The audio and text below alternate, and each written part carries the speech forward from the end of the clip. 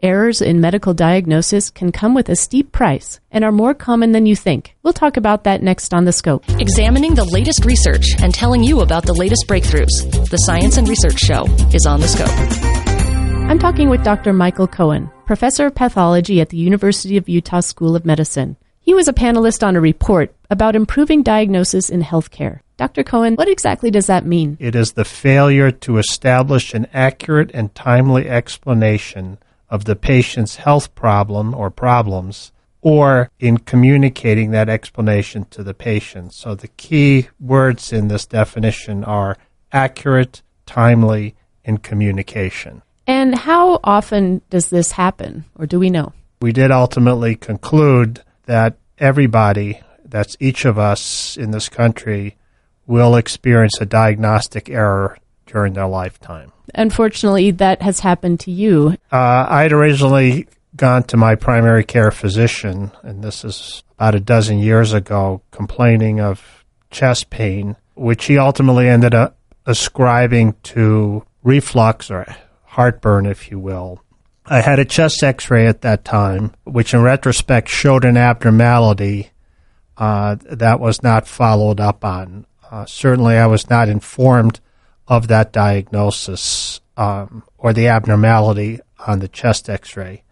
About 2.5 years later, I presented to the emergency room with severe chest pain, and at that time, imaging studies, including a chest x-ray and CT scan, showed a modest-sized tumor, which turned out to be a lung cancer. What kind of treatments are you undergoing now? Initially, I had surgery, and that was, as they say, with curative intent. But a few years later, I actually had a recurrence, and since then, so roughly the last 6 years, I've been under one form or another of continuous chemotherapy.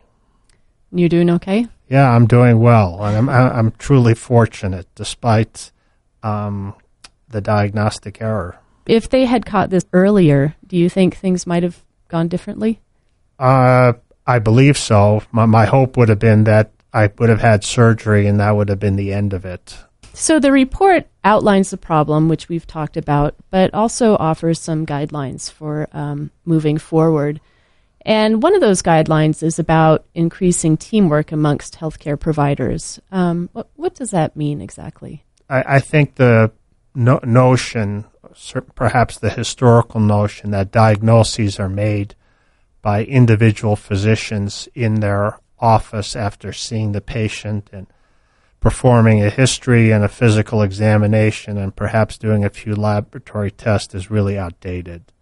The diagnoses are very complicated and requires the input from multiple healthcare professionals.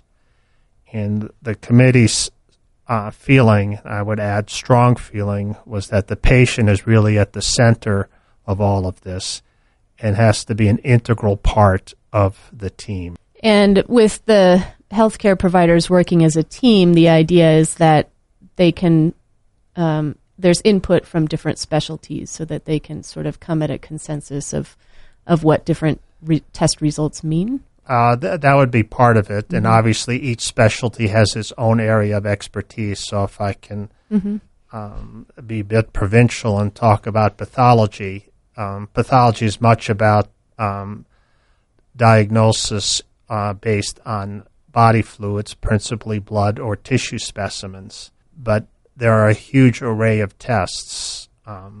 Our reference laboratory offers about 3,500 different tests. Wow.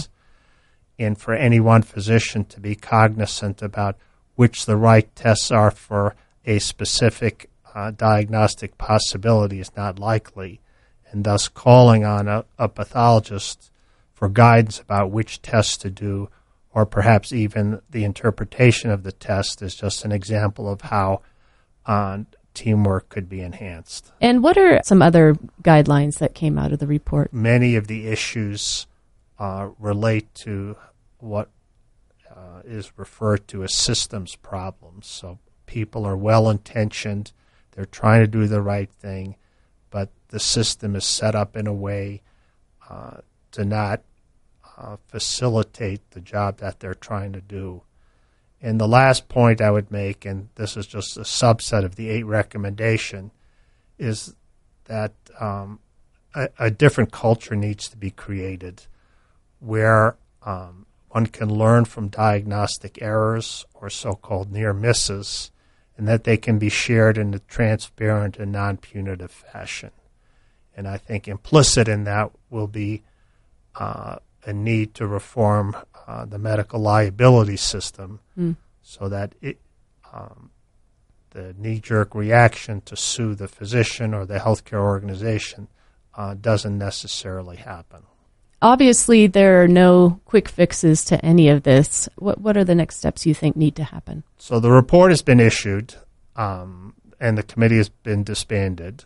Thus, it's hoped that this report will bring attention to this and that the variety of different stakeholders that are involved in healthcare in this country will now take up the charge, if you will, and help to implement the goals that were set forth in the report.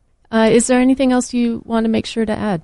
I guess I would just like to reiterate that this is an important problem. It's a complex problem, and this is very much a patient-focused effort.